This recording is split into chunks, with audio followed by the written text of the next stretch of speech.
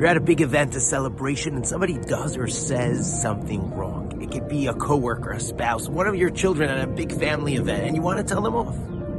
But by telling them off, the energy of the celebration, the excitement will be diminished. Jewish wisdom says that telling somebody off is all about timing. Even when a Kohen gets called to look at the blemish of somebody who spoke evil against somebody else, and he sees that he should be tameh, he's impure, his actions were impure. But that person is in the middle of a holiday, in the middle of a family celebration. He should say, listen, I need to come back a little bit later.